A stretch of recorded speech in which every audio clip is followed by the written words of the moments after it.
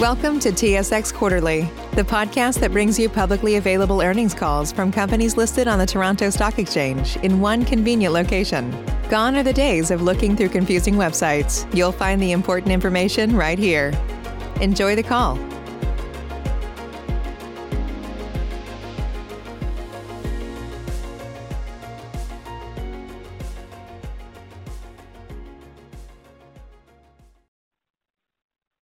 Good morning. My name is Sharon, and I will be your conference operator today. At this time, I would like to welcome everyone to the HEXO Q1 2021 earnings call. Before we begin, we would like to remind you that certain matters discussed in today's call or answers that may be given to questions asked could constitute forward-looking statements. These statements are based on the company's current internal views, estimates, expectations, and assumptions. These statements should not be read as assurances of future performance or results. They involve known and unknown risks and uncertainties and other factors that could cause actual results, performance, or achievements to differ materially from current expectations and those implied by such statements. We would also note that we utilize certain non-IFRS measures in our financial reports, which may be discussed on today's call, and reconciliations between any such non-IFRS measures to their closest reported IFRS measures are included in our MD&A. This discussion is qualified in its entirety by cautionary notes regarding forward-looking statements and the risk factors that are included at the end of this morning's earnings news release and in our MD&A and AIF filed with our fourth quarter 2020 financial statements on SEDAR this morning, and which will also be filed on EDGAR. Please review these materials for more information about forward-looking statements and the risk factors that could cause actual results to differ materially from our current expectations and those implied by such statements. HEXO disclaims any intention or obligation, except to the extent required by law, to update or revise any forward-looking statements as a result of new information or future events or for any reason. All lines have been placed on mute to prevent any background noise. After the speaker's remarks, there'll be a question and answer session. If you'd like to ask a question during this time, simply press star followed by the number 1 on your telephone keypad. If you'd like to withdraw your question, press the pound key. I would now like to turn the call over to Sébastien St. Louis, CEO of HEXO. Thank you, operator. Good morning, everybody. Before we get going, I'd just like to wish everybody good luck, of course, during these unprecedented times.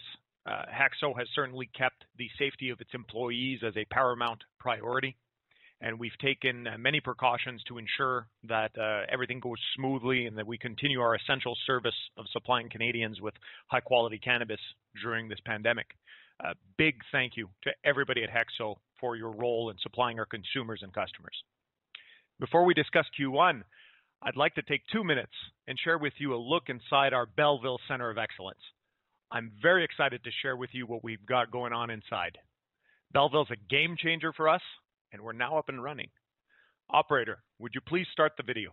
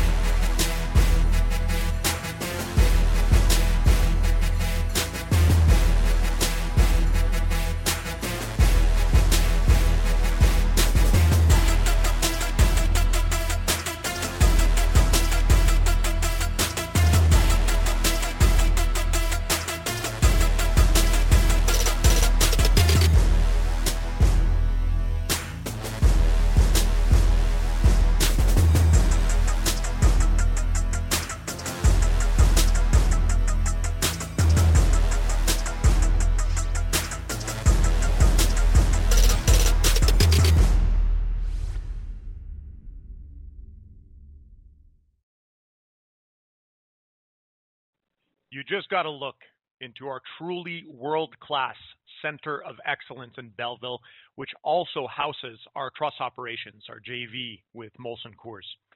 It was thrilling to be able to share a virtual introduction to that site with you a few days ago and again today. I promise you the feeling when you walk in is even more exciting. This facility is highly automated, and we believe that it delivers a competitive advantage, and it really leverages the capital moat that HEXO has erected in Canada. With this facility, we have the ability to go to market quicker than most competitors. We have the ability to ramp up new product lines, and we have the ability to continue to lever economies of scale to push better pricing to our consumers. We've been hard at work over the last few quarters, and especially in Q1, matching timely supply and demand. And that's down to the SKU level. We're really moving beyond talking about tons and kilos at HEXO and really starting to talk about discrete SKUs, velocities, sell-through at retail. And this is an area that's remaining top of mind. We understand some of the frustrations that our consumers and our customers feel when we introduce great new products into the markets, and then it rapidly sells out and they have to wait until we replenish. With our Belleville facility now, we are getting control over that SKU by SKU velocity, and getting that additional supply in market is really unleashing the potential that HEXO has. In the first quarter, we deliberately took our time to really understand the forecasted demand and to build a planning organization that can make sure that popular products and rarer products are available to consumers throughout Canada at all times. We're starting to see the early benefits of this. You saw in our video, secondary packaging has increased 5-fold. So that capital moat and that ability to go quickly to market means that we're putting fresher product into market. The manufacturing capability of taking a freshly harvested flower and bringing it quickly, say under 60 days, into a retail store, gives us an ability to simply have a higher quality product. Consumers started measuring quality by price, and obviously Belleville contributes there, and HEXO has been a price leader now for over a year. They have also continued to measure quality by potency. And we've recently launched our Up Cannabis brand, which is the first brand to promise a potency guarantee to our consumers of over 20%. The next bastion where we need to be able to win is freshness. And competitors of ours that do not have access to a facility of the scale and complexity of Belleville will simply not be able to compete on that freshness, because you need a very, very nimble and complex supply chain to be able to take that fresh flower and bring it to market quickly. Our goal is to keep the most popular and successful products in market so our consumers gain access to the whole HEXO portfolio, and that our customers at the boards can continue to rely on HEXO as a partner of choice. We've had a phenomenal Q1 and start to the year. Record revenue, $41.3 million, which is the highest in the company's history. We're up 14% sequentially from the fourth quarter and more than doubled year over year. Our net revenue was $29.4 million and is also up substantially from prior periods. Maybe even more impressive than that, and what really gets me excited, is that we're proving HEXO's ability to win important categories. We have won the hash category. We are the clear #1 national supplier of hash. And resoundingly, we've just taken the #1 position in beverage. Now, this will be a highly fought for category. I think it'll be much more important to the industry than anyone realizes so far. In fact, I'll talk about this a bit more on the call, but we are now, as an industry, rolling the beverage business at about 1.9% of total market. So some of you on the call might say, well, okay, 1.9%, that's not an interesting number. And this is where I beg to differ, and I think it's a very significant milestone. For years now, we've been talking about beverage as a piece of cannabis being between the 1 and 1.5%. In fact, in the USA, beverage occupies about a 1.4% piece of the market. The fact that we have now demonstrated that by creating a best-in-class product with better taste, with a recyclable glass bottle, and with a wide variety of portfolio and effects, that we can overtake the total category space that exists in beverage in the US proves how important this category is. I'll talk a bit more about that during the call. Our sales momentum has increased across Canada, and we're still holding the #1 position in Quebec. So take that in for a moment. HEXO has been concentrated on being the #1 supplier to Quebec, and we are continue to achieve that. We're still sitting on a 29% market share in our home province, and we will continue to serve Quebec as the preferred supplier to the Quebec marketplace for years to come.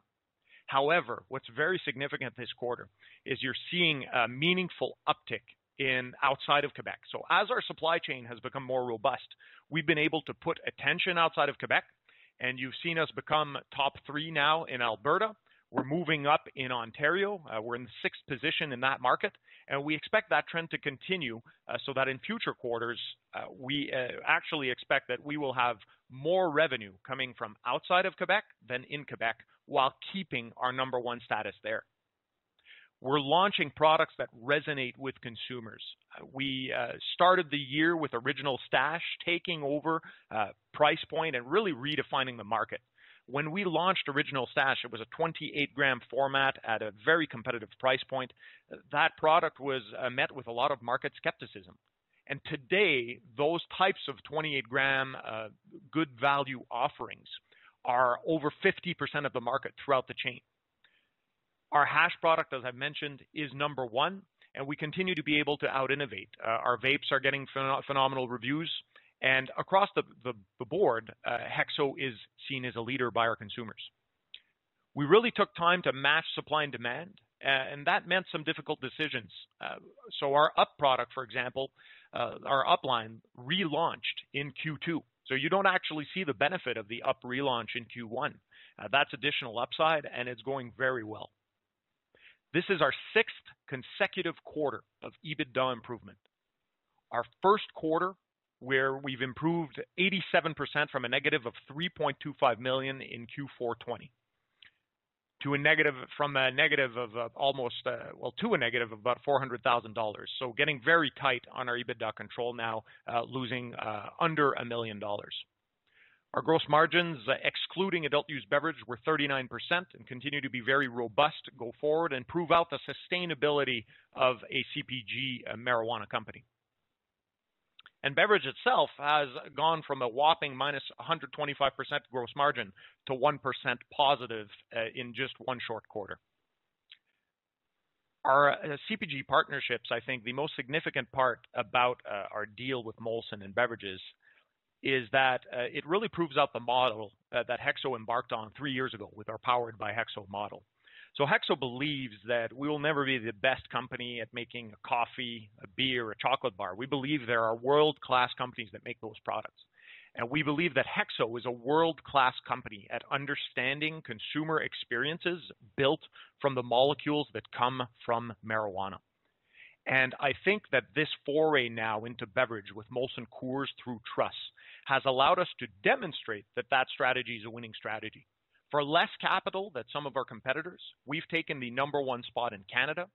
We've just recently launched in the United States, so we now have CBD beverages derived from hemp on the shelf in Colorado, and we're very excited to see how that develops. Although today I won't talk to specific numbers in that market because this is very fresh news. But we've been hard at work on these partnerships now and we've never really stopped over the last 3 years. They are extremely complex partnerships to negotiate, and that's what we've been doing. So we believe that as we are able to land successive partners to Molson Coors, that will really continue to prove additional upside for HEXO and our shareholders. I'll now turn it over to our CFO, to Trent MacDonald, to go through a little bit more about the numbers. Thanks. Very much appreciate it. And good morning, everyone. The first thing I wanted to point out really was, oddly enough, not the result itself, but the cleanliness of our P&L. I think that goes back to Q4. We made some tough decisions at the end of the year around cleaning up our balance sheet. So we took a lot of write-downs, a lot of big impairments, because we no longer want to do what the industry tended to be doing, and that is piecemealing this cleanup over time. We wanted to come into this year with an extraordinarily clean set of financials so that when we came to market, as we did just now in Q1, people could see and digest the results the way they should be able to do. And so what you see here is a very clean, understandable P&L. And that is where we are going to continue in the future, each quarter successively from here on out, to show beautifully clean P&Ls that people can digest, that is very simple to understand. If you look at our results, getting into them, our operational cash flow was only minus $6.1 million. Add that to the Q4, and you're talking about in a half of the year, we've only gone through $10 million of operational cash flow. A lot of that came from inventory this particular quarter. We did build up inventory, but I want to talk about that.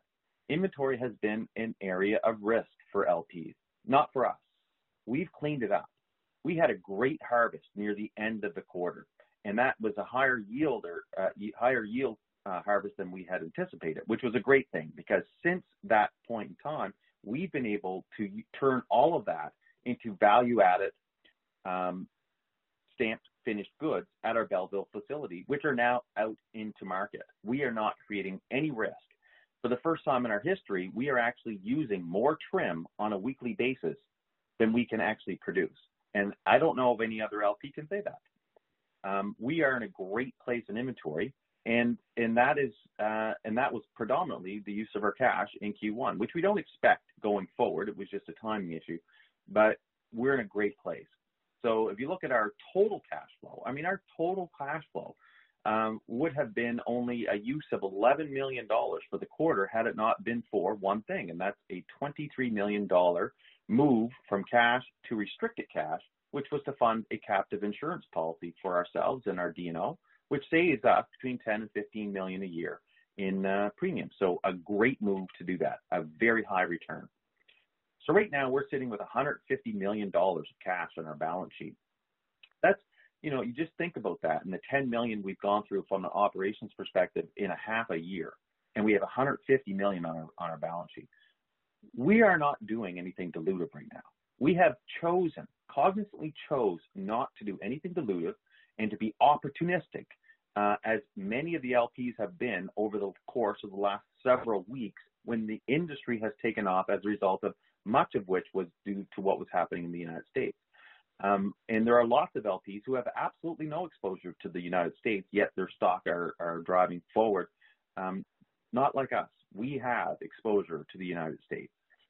And even still, we are sitting in a place where we don't have to be opportunistic, which is great. And therefore we have the cash to support what we need to do on an ongoing basis. One of the things we want to talk about is the improvement in that EBITDA and that path to EPS. So that starts with our war on COGS to keep those margins being very healthy while we know that the market is severely price competitive, and we are a leader there. We want to offer great products at a competitive price. And so that means we have to be extremely good on the COGS side so that we can continue to deliver healthy margins, which we are doing. The other thing is SG&A. With SG&A, we have been doing a lot of things to control those costs. In this quarter, if you look at G&A, marketing, selling, and promotion, and R&D, those are your three core SG&A that you see on the face of the P&L. Very similar to other LPs. For us, that figure was $15 million in total, or 51% of net sales. That's down from $15.5 million in Q4, which at that point was 57% of net sales. We need to be better there, and we know that. So we've already made significant improvements in Q2. We've done some restructuring and are going to continue to do some restructuring over the next 2 quarters beyond this to get to a place where we know we are going to be best in class in SG&A. We have some very high targets for ourselves in terms of getting that percentage down to a reasonable level of net sales. Within a year and a half, we're hoping to get that down under 25% and even better of net sales. That is a great target and a good place that allows us to have that clear path to earnings per share. Earnings per share is where it's at. And when you look at market valuations today, there is what you would call an implied level of earnings inside of market cap. And if you look at an industry like ours where it's growing, even if you said, okay, market caps represent 40 times an implied earnings stream on behalf of the company that you're talking about. Well, if you look at that 40 and I encourage people to go out and look at this, okay? I encourage you to go to all the LPs and us and look at our market cap, divide it by 40, say, what does that mean for implied earnings? Then compare that to the reality. So the reality is you take margin, you minus out that SG&A I talked about earlier, which is the G&A, marketing, selling, and promotion, and R&D, just minus that from margin, and you say, okay, what does that look like as a number? And what is the depreciable capital base that everyone's using to get that number? That's another thing. We're under $300 million. We have been very diligent in our way of managing the P&L or managing the balance sheet. Others, you can look it up for yourself. Billions, multi-billions of capital, depreciable capital to get their earnings, not us. So you take that and you take that net margin, minus out the SG&A, minus out the depreciation, and where are you? What does that earnings look like today? What is the reality?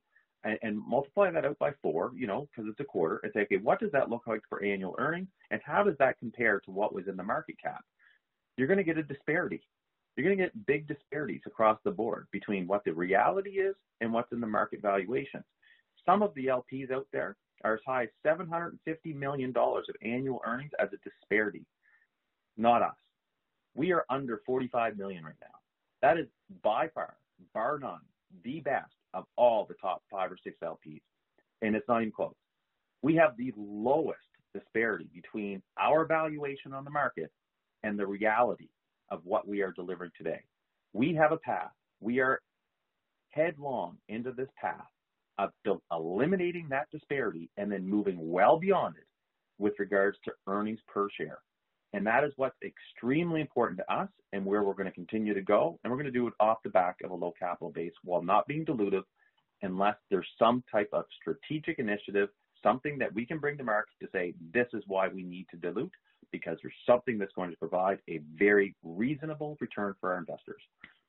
At that, I do want to turn it back to Sebastian, and thank you everybody for listening in, and I think we're going to open up to questions soon.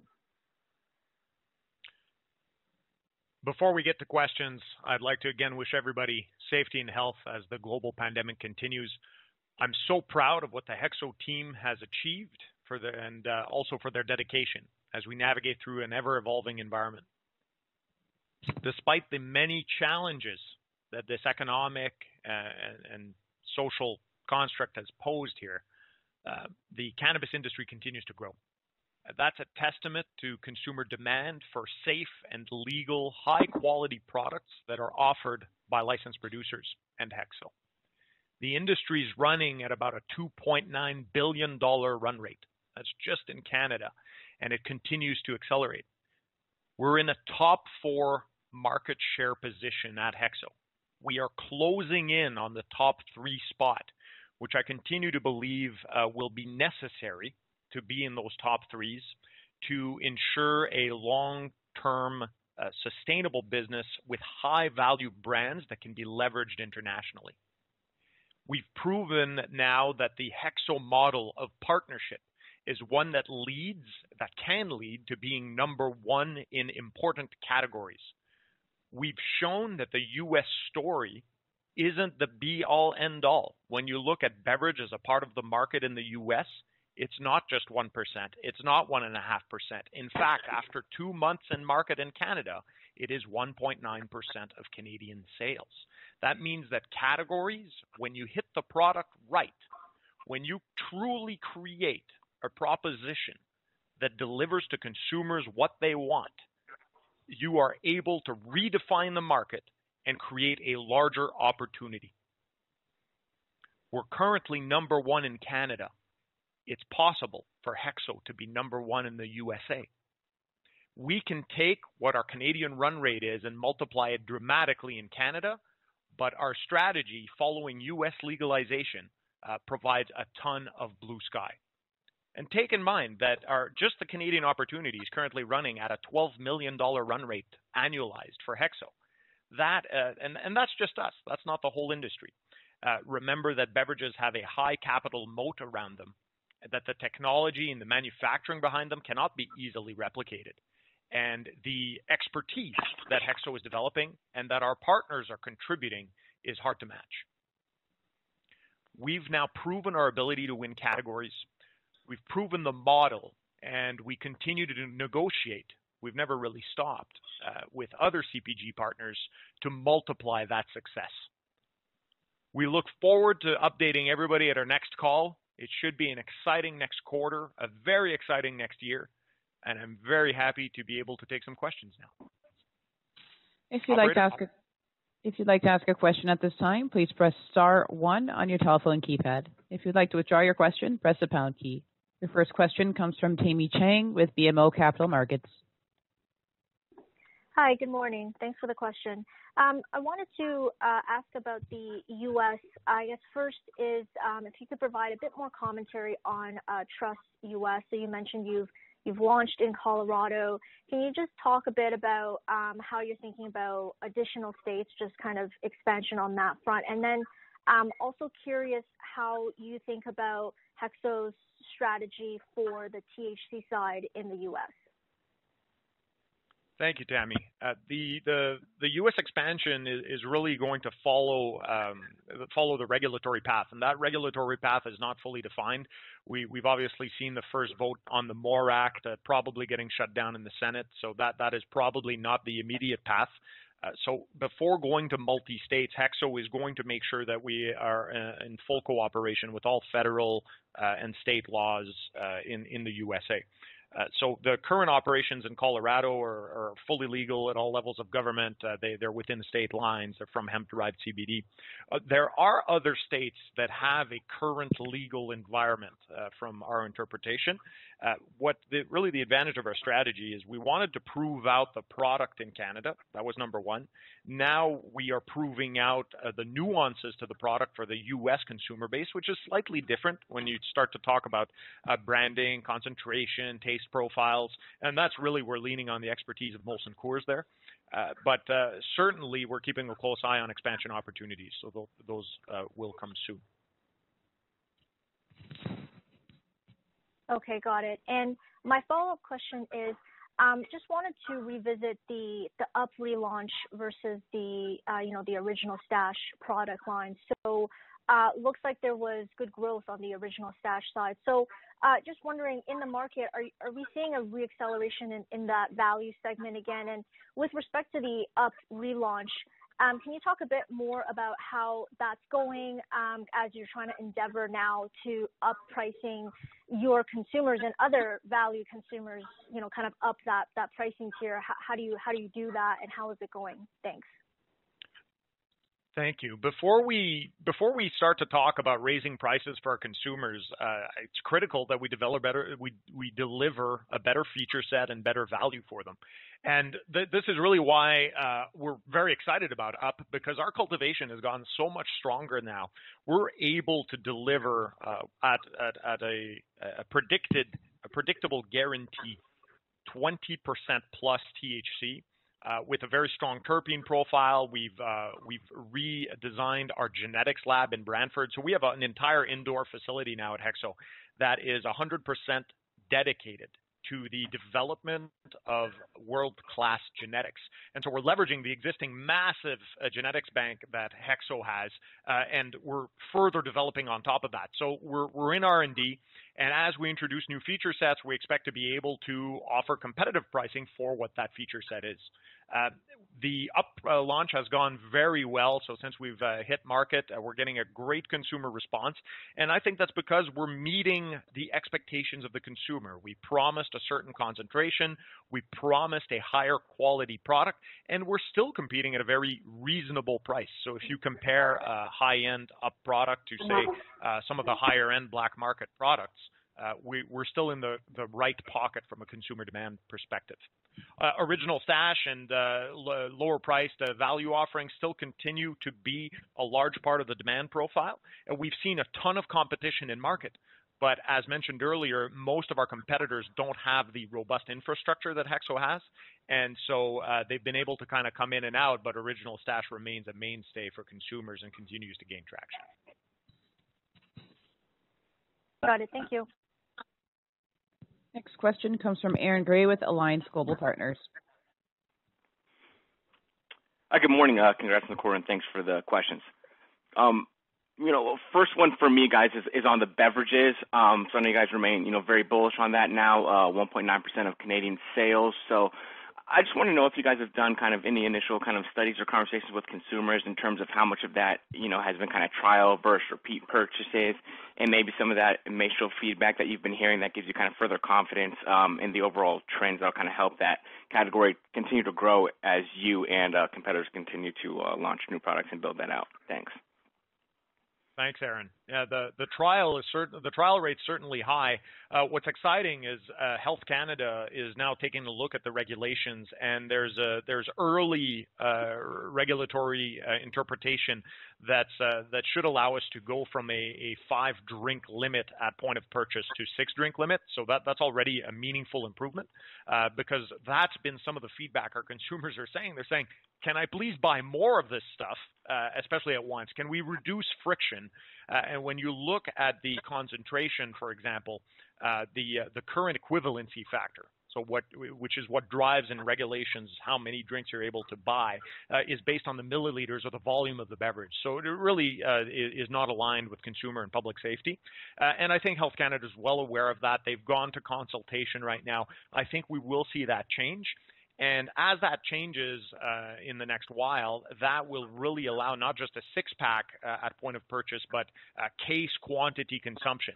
And as you start to hit that really conflates with our production ability too. So you saw in our video this morning, our Belleville facility with Truss, we can produce 400 units a minute. And if you do the math and you start to annualize that, that's a tremendous amount of beverages. But we've really built that facility for what we believe the market will be in the future. And I've said a few times, I believe beverages could be as high as 15% of the total category, a massive part of the market. And so I think as regulatory changes shift, we're hearing loud and clear from our consumers, we want to buy cases. Health Canada is certainly listening as well. And I think as those things fall, the beverages will continue its climb as a meaningful part of the category. All right, great. Thanks for that color. That's helpful. And then the second question for me will go along with pricing as well, but more on the vape side. So you guys had increase sequentially on the vape sales, it looks like, looking at the MD&A. So just wanted to, get some commentary that you might have in terms of, what you're seeing within the vape category, where you kind of started to launch some of those products, especially as we've seen kind of overall, a lot of other competitors launching their own products and some competition on price there. So just any commentary in terms of what you're seeing on the vape category and how you kind of see that evolve and where you see yourself, kind of having a competitive edge would be helpful there. Thanks. Thank you. So vape is where flower was 18 months ago as a general category. And what I mean by that, distillate pricing in Canada is still egregious. And that translates to high unit cost in vapes and then essentially a high price for the consumer. So when the consumer is still looking at vape overall, and this isn't just for HEXO, but vape overall, they're priced out of the market compared to black market. Black market is our number one competitor. Let's make no mistake. We have to get the pricing right, and we have to beat black market pricing without qualification. So before we can get the, say, 90, 95% of the total market, a consumer has to know and trust that what's available in legal channel is better priced than what they can get from their dealer on the street. After that, Once they know they're getting the best price, then we can talk about feature set. Then we can talk about concentration. Then we can talk about safety, legal channel, consumer protection, protection of children. All that kind of stuff starts to matter, right? Environmental footprint, all those other features. And so vape is still at the front end of that because licensed producers as a whole have not fixed the supply chain. Now, this is where HEXO's advantage comes in. We've been hard at work at developing great formulations, so initial responses to the actual distillate that we have in our vapes is phenomenal. But the scale up is not actually full fledged. So we haven't actually turned on our vape machine the way we've turned on the beverage machine. And I say machine, it's not one discrete piece of equipment. I'm talking about the whole system and process to produce our vapes. That is something that will be coming up for HEXO, and it's a category we're certainly playing in. And when we do that, we expect to be able to do to the market what we did in flower, what we did in hash, and what we're doing in beverage, which is to deliver pricing that's black market competitive, and which in turn will simply box out 50% to 80% of our competition that is unable to operate at the same scale. All right, great. Thanks for that, Colin. I'll jump back into the queue. Next question comes from Rupesh Parikh with Oppenheimer. Morning. Thanks for taking my question, and also congrats on a nice quarter. So just going back to the progress that you guys have seen in the beverage category, I was just curious, what SKUs do you have today in the marketplace, and going forward, what's the opportunity to add more SKUs and to gain more distribution in more provinces? So distribution as a whole, Rupesh, and thank you for pointing that out, is getting a lot more sophisticated and a lot more competitive. So our provincial partners, in fact, are demanding that we have a high throughput rate. So, I mean, you're looking at, in Ontario, for example, the fill to order has to be above 98.5%. HEXO's goal is to get well above 99% in that market and to deliver the same kind of preferred partnership service that has made us number one in Quebec. In beverage, that means that the provinces are more and more relying on portfolio providers that can stay on shelf, that have a good understanding of the consumer, that can provide that whole portfolio offering. And so Truss has really become the beverage company of choice throughout Canada. And that's not even in being in every store. So that's with Truss sitting at about 60% distribution right now. So there's a lot of low-hanging fruit to get more listings, simply as we get in more retail stores. So when I say 60% distribution, we're in about 6 out of 10 retail stores throughout the country, and that will rapidly increase, we hope, to that 90% plus number. In terms of listing amount, like when you look at our SKUs, that's the beauty of the Truss portfolio. Our little Victory wine spritzers made from real dealcoholized wine with a 2.5 milligram THC and 2.5 milligram CBD composition. We just launched a new SKU with a dry white wine base in our dry grapefruit line. So that comes and joins blood orange and dark cherry. Our XMG line is proliferating and having really good success. That's at the higher end of the spectrum, 10 milligrams of THC offering in a tropical punch, and now the new flavor, mango pineapple, which is really dynamite, huge improvement in flavor profile on that one. We have a line of CBD sparkling waters, right? So under the Veryvel brand.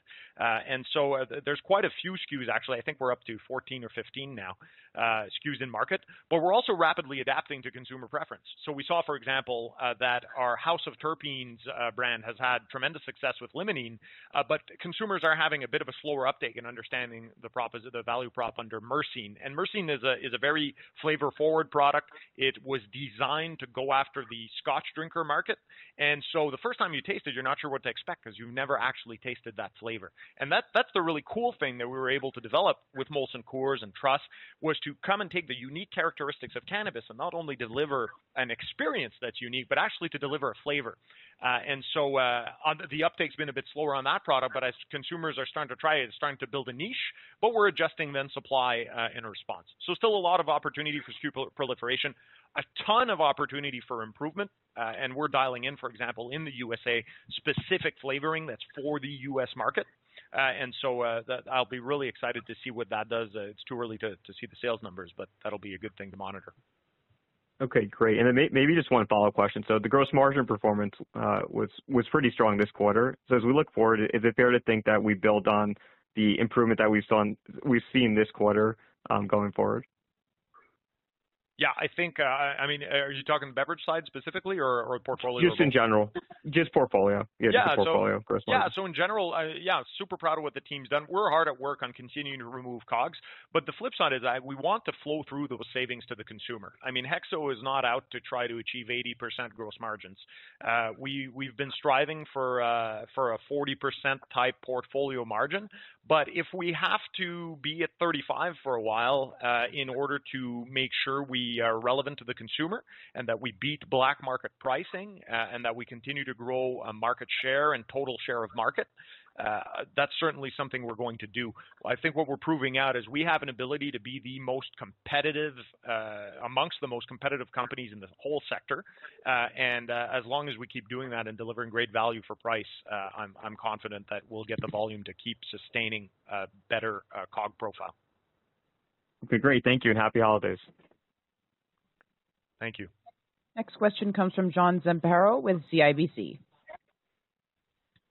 Thanks. Good morning. I wanted to ask about pricing. It was a fairly significant decline in the quarter, but that was clearly just shift towards large format value. But just would like to get a sense of how you see that category playing out in pricing for the next few quarters. Yeah, well, I think from pricing, John, thanks for that. You did not see the impact of our up portfolio. So the up relaunch, as we said, we had taken a specific action to delay that to make sure that when we did launch, we would be in market all the time. So that should provide some positive momentum. But overall, if you look at kind of the stabilized pricing over 5 quarters, you'll be trending up, down. You tend to stick around. The pricing that we have now, I think, is reflective of an ability to keep pricing go forward. But overall, I guess investors, I wouldn't caution investors on seeing any kind of massive price drops. But to that, on a per gram basis, I think that's not where we want to look at pricing. I think on a per gram basis, there's still some room to move a little bit lower, just to really dial in the competitive nature against black market. And then simply, if we get a little bit tighter, and this depends on certain products, right? Like if you take Original Stash 28 gram, you don't need to drop the pricing on that product. It's more competitive than what black market can offer. When you take a $120 ounce, right? What's available for $100, $120 on the black market, simply, it's not even near the quality that you get in Original Stash. But there's still a lot of room to refine pricing on categories like vapes, for example. There's still some room to refine pricing on categories like hash. But the exciting thing is that HEXO has the infrastructure to do that. And as we've proven with Original Stash, as we drive pricing, most of our competition can't follow, and then that leaves a larger basket for us. Okay, that's helpful. Thanks. And then my second question on the beverage side, as you have conversations with retailers and distributors, is there a sense that there's kind of a cap on how big that category can get just because of the lower revenue per square foot of that item versus, say, dried flower or other categories? Is that something they mentioned to you? Is that something you're thinking about when you mentioned the 15% of sales of the category? Just trying to get a sense of how that plays out in your conversations with partners. Thanks. Yeah, I mean, we talk about that all the time. We're talking to our preferred retailers, right? We talk to retailers literally every day. So one of the things we've done is we've actually, we have a capital fridge program. So Truss provides fridges that provide for a very nice setup in retail stores and nice experience, refrigerated beverage, ready to drink. So that's one of the things we've done. But the other thing we've done, and this is where that capital moat around Belleville comes up, in Quebec, for example, we're shipping twice a week. So we're reloading those stores often. And that's something that we've started to take. I commend the OCS and the Ontario government for the progress they've done.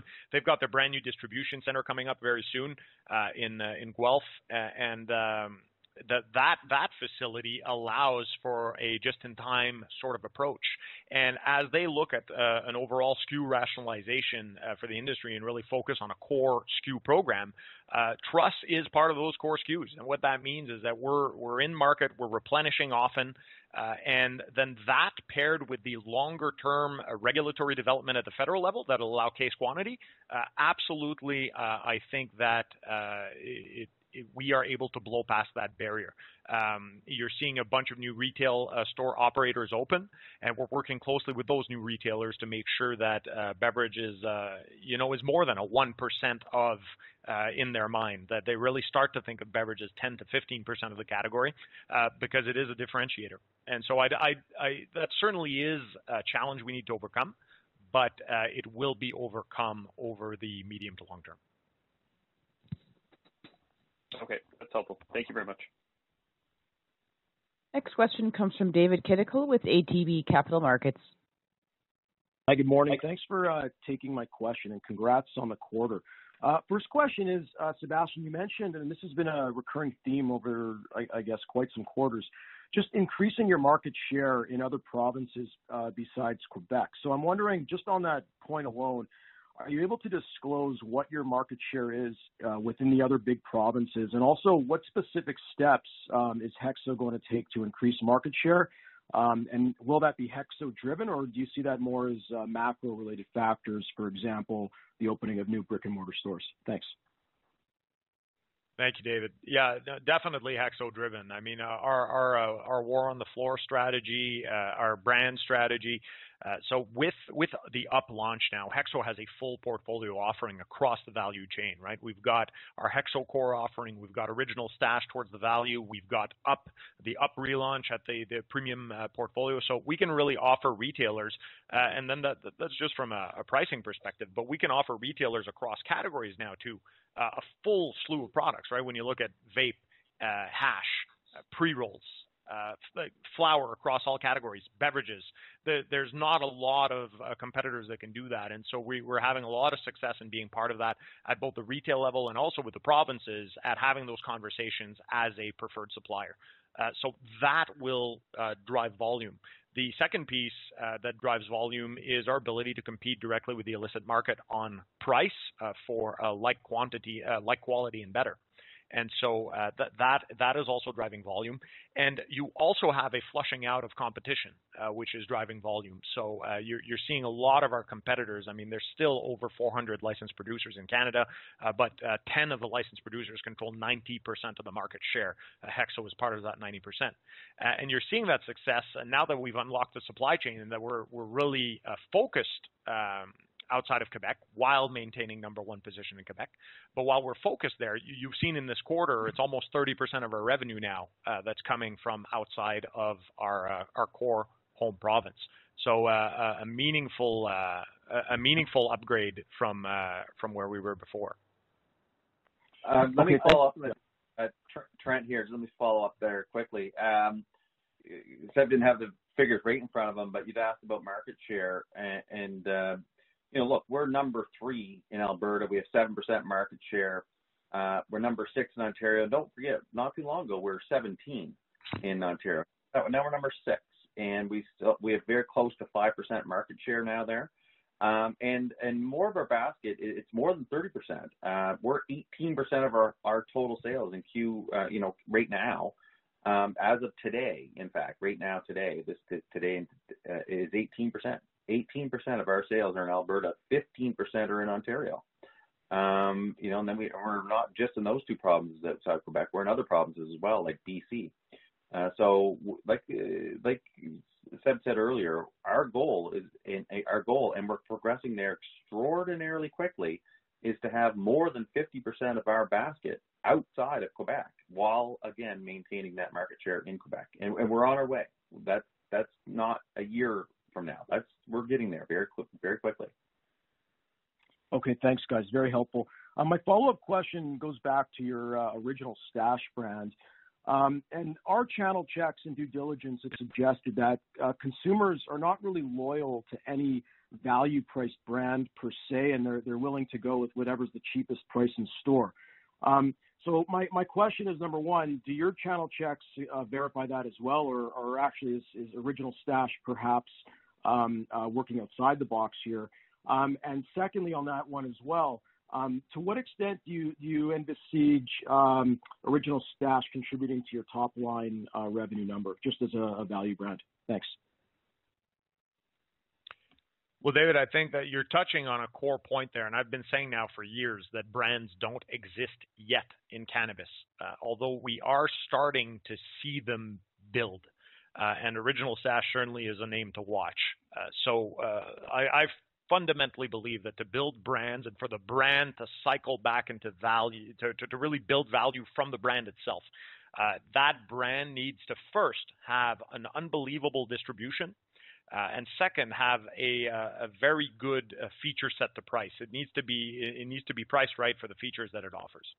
I think we've done those first two things with Original Stash, and we've started to see search for product, especially in web sales, people searching by brand name. So it's starting. But you're right that overall, this is a highly competitive market and that we can't rest on any laurels. No brand is strong enough to command, just from a brand name perspective, to command shelf space. We have to keep driving value through price and feature set. And HEXO is very good at doing that. We're very good at remaining relevant and responding to the market. And so I see the fact that brands don't exist yet in cannabis as an opportunity for HEXO, as an opportunity to build our portfolio of brands. And from a top line perspective, I think Trent can share a little bit where we're going. Yeah, I mean, look, from our top line, we continue to grow and expand, and our goal is to be look, we can't say what's going to happen. We're not giving guidance, okay? But let's make it clear. Our goal is to continue coming here quarter after quarter with very clean P&Ls, very digestible, that allows us to continue that ongoing dialogue of another quarter of growth, another quarter of growth, another quarter of growth, top and bottom line. And so when we talk, there's been a lot of questions on pricing here. Over the course of these analyst call questions, and that's fair enough. But that's why we have such great practices in our cultivation in Masson, which we're not talking about a lot, but really great quality operations going on there as a result of led by our Chief Operating Officer Don. Who's a wealth of knowledge, and he's brought in some great people in Masson. They're doing a wonderful job. And then you move that over to Belleville, and what's happening? Our price can come down, and we can continue to be very good on margin. This is not a margin game; it's a volume game. The more we sell, the better we can do on our dollars of margin, even at lower margin rates. And that's the bottom line. We control our SG&A. We get that war on COGS going. If we're at 35%, we're going to be profitable all day long. And that's a good place to be. And we're one of very, very few who can say that. So we like where we're at. Okay, thanks for that. Very helpful. I'll hop back in the queue. Next question comes from John Chu with Desjardins Capital Markets. Hi, good morning. So maybe just following up on the beverages in the retail stores. One of the earlier questions is about convincing the retailers from a value per square footage. But the other question I guess I have is just more from a capacity perspective. A lot of the retail stores are pretty small footprints. And in terms of how do you convince them to take on a trust-related branded refrigerator to house some of the drinks? I'm just trying to understand with the small footprints that some of these stores have, how do you get to that target of 15% if the space within the store is pretty limited? Yeah, let me take this one and Seb can clearly jump in if I miss anything. But my background is in retail. Okay, I spent my better part of my executive career in retail, and I can tell you, that's a great question. How do you get listings? How do you convince retailers to take on new listings and provide space inside of a fixed quantity of square footage? Seb talked about it earlier. There's different programs. There's the refrigeration. You're taking capital expenses that they would have otherwise had out of their pocket. You're doing it on their behalf, and the return is, in return, you say you have to take certain listings. But there's also the fact that we have Molson Coors. We can't understate the fact that we have a global partner, and this isn't not to take shots here, but it's not a craft beer location in one state. This is a global partner, and when they want listings, they get listings, and that's the beauty of it. In retail environments, they're going to give what they see. They're going to give space to whatever moves. And so we can get a listing, but somebody asked earlier, are we getting more people coming after the fact? We are.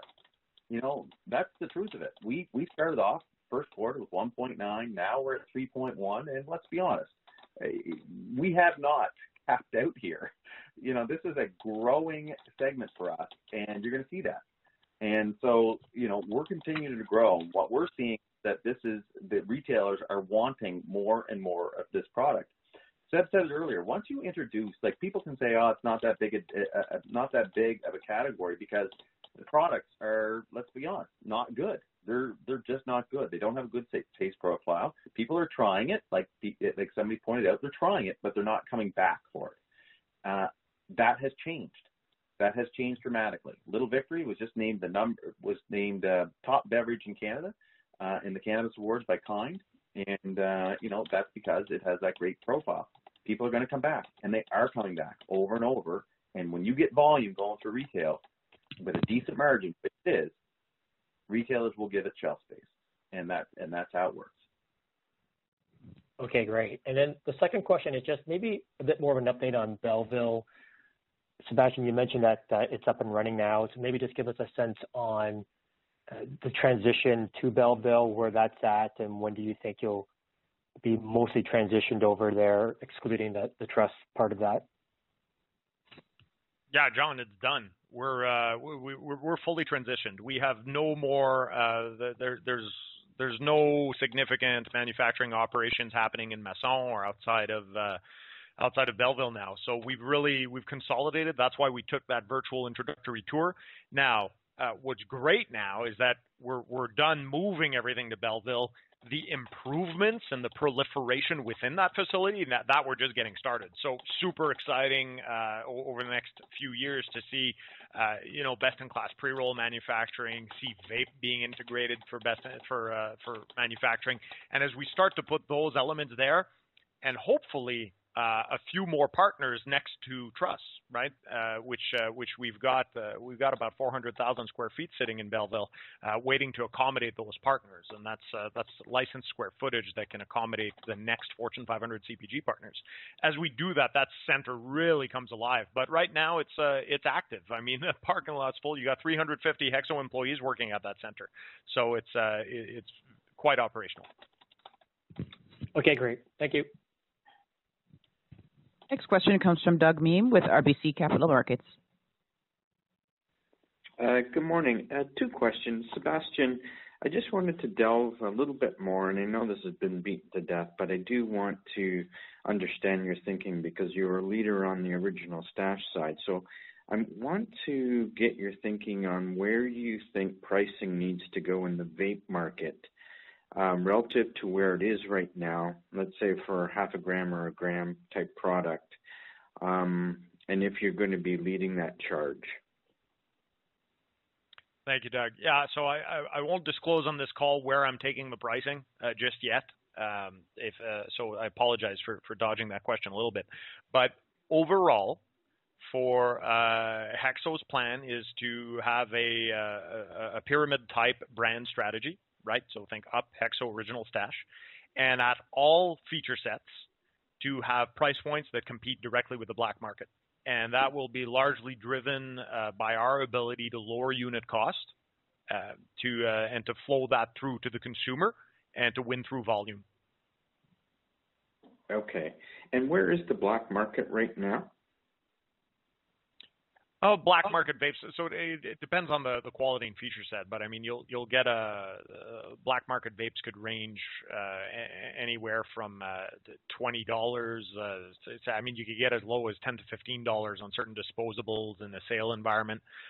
You're typically towards the $30, $40 range on something a bit quote unquote higher end. Now, obviously, those are brand promises in the black market that are unvalidated, and there's nothing to back it up, so they tend to say what they want about their products, but that's kind of your pricing. Okay, and then my second question has to do with the Capital Fridge program, because I think it will be helpful, but can you sort of walk through the details of that? If you do provide a fridge to a retail store, are there any obligations on their part in terms of ordering a certain amount of product, or can you just walk us through this fridge program in a bit more detail? Yeah, we don't create any obligations for our retail partners, and we do it as part of our overall, like for example in Quebec, the Capital Fridge program that we do in Quebec, we do as part of being the preferred supplier. It's the same sort of arrangement we do. I mean, we take care of the distribution for all web sales in Quebec, right? That's not an in exchange quid pro quo. That's part of what we see as our relationship as preferred supplier. It's the kind of service that we deliver to our customers, so that's part of that overall program. We believe that the kind of, when you look at it in aggregate and everything that HEXO offers to our customers, that is the reason they come back and that they choose us willingly as a preferred supplier, and that's the reason that we can keep our shelf space and then create sell-through with the consumer. And what's the cost of that? Yeah. Just follow that up. You think about the fridge program. It's very similar to a lot of retail environments and LPs, even within the cannabis retail environment, coming in doing merchandising and the retailers allowing them to put up displays. It's not dissimilar to that. There is no obligation. There's no incentive beyond just the fact that you have a fridge there. So I didn't want to leave it at that. And just to finish off, what's the expected cost of that program over the next 2 years? It's within trust. Yeah, it's within trust, Doug. So we don't that all rolls in eventually. And as a reminder, trust will be obtaining its own license within the next 6 to 12 months. When that happens, the trust earnings, cost, everything will move over to Molson Coors consolidation from HEXO. And as trust becomes profitable, we expect to simply see contribution to net income below the line there. So it's nothing material. Okay, thank you. Once again, if you'd like to ask a question, please press *1 on your telephone keypad. And we do not have any telephone questions at this time. I will turn the call over to Mr. St. Louis. Thank you, everybody, for joining the call. It's been exciting to share our progress as we continue to remain in that top 4 list in Canada, and looking forward to sharing continued progress and continue to roll out new products to more consumers. We'll see you next quarter. This concludes today's conference call. You may now disconnect.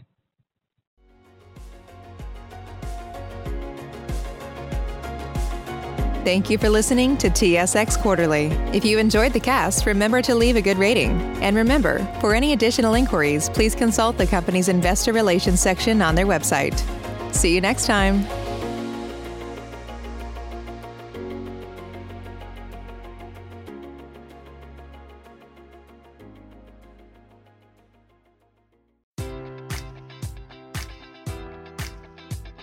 Enjoy all your favorite sports like never before at BetMGM. Sign up using code Buckeye and receive up to $1,500 back in bonus bets if you don't win your first bet. When you register with BetMGM, you'll get instant access to a variety of parlay selection features, live betting options, and the best daily promotions in the business. And with BetMGM at your fingertips, every play and every game matters more than ever. Place your money line, prop, or parlay bets with the king of sportsbooks today. Sign up using code Buckeye and receive up to $1,500 back in bonus bets if you don't win your first bet. BetMGM and GameSense remind you to play responsibly. 21 plus and present in Ohio, subject to eligibility requirements. Rewards are non-withdrawable bonus bets that expire in 7 days. Gambling problem? Call 1-800-GAMBLER. In partnership with MGM Northfield Park.